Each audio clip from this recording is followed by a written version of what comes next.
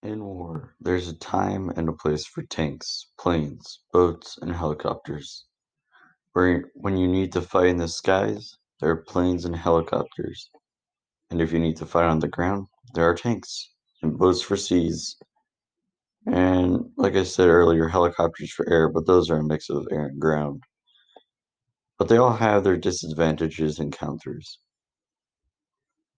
In War Thunder, you could be a tank, a plane, a boat, or a helicopter. With tanks, you have big guns, but you're on the ground. Nowhere to run if you see a plane coming, nor to hide. As a tank, you do have a lot of armor. You just have to hope that any airplane bullets or bombs, if they have any, don't go through your armor. But the one thing the plane has over you, or the tank, is the fact that they can go right above you. Tanks, they can't aim straight up. It would not end very well. The plane goes into a dive. There's nothing you can do but wait. You're in an open field, nowhere to go. If you move, it would give him even more of an angle to shoot your engine. But you wait, and then boom, you're back at the spawn screen. That means you just died, lost in-game money, and it cost money to repair any holes that were made during that fight. You also lost the game. This is why I think dive bombing is the best tactic in War Thunder.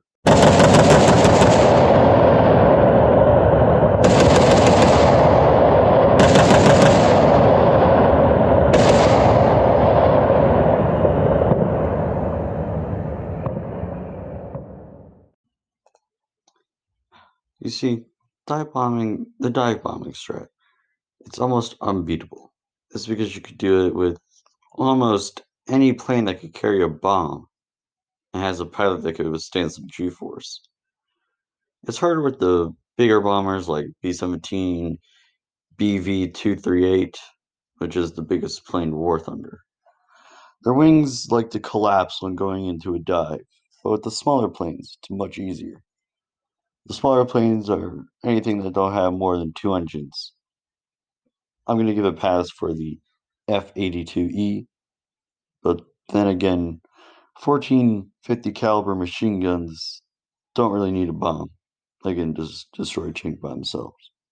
And no jets. They're too fast, and with the G-force apparent pilot experiences when climbing out of a dive is too immense, they could lose the control of the plane or just die. So try to choose something that has an engine and has less than two engines, and it can pull out of a dive without losing control of the plane.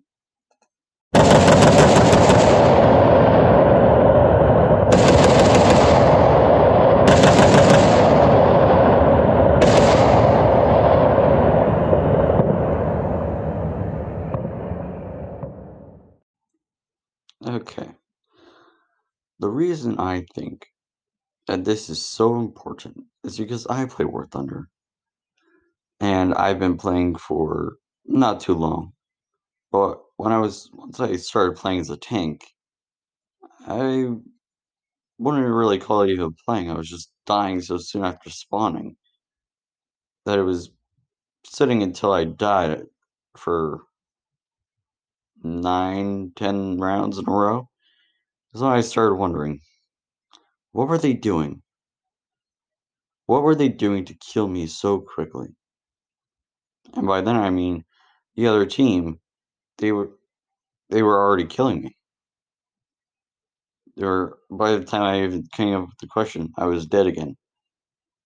Why was I dying so quickly? I got to thinking. It was hard to figure out what was going on. It, because I kept dying so quickly. So I tried to do many things, like bombing from a high altitude, bombing from a low altitude, kamikazing, which none of them worked. Then I found the Holy Grail, the dive bomb. It was late at night when I found it. I was so happy I almost woke my parents up, but I was so happy and the game everything in the game just changed. It was like a new game with all the possibilities that I could play with. They were endless. So now you know what I've been talking about, dive bombing. And now that you know that I can, I guess, explain to you what happened, go try it for yourself and see what it does to change your game for you.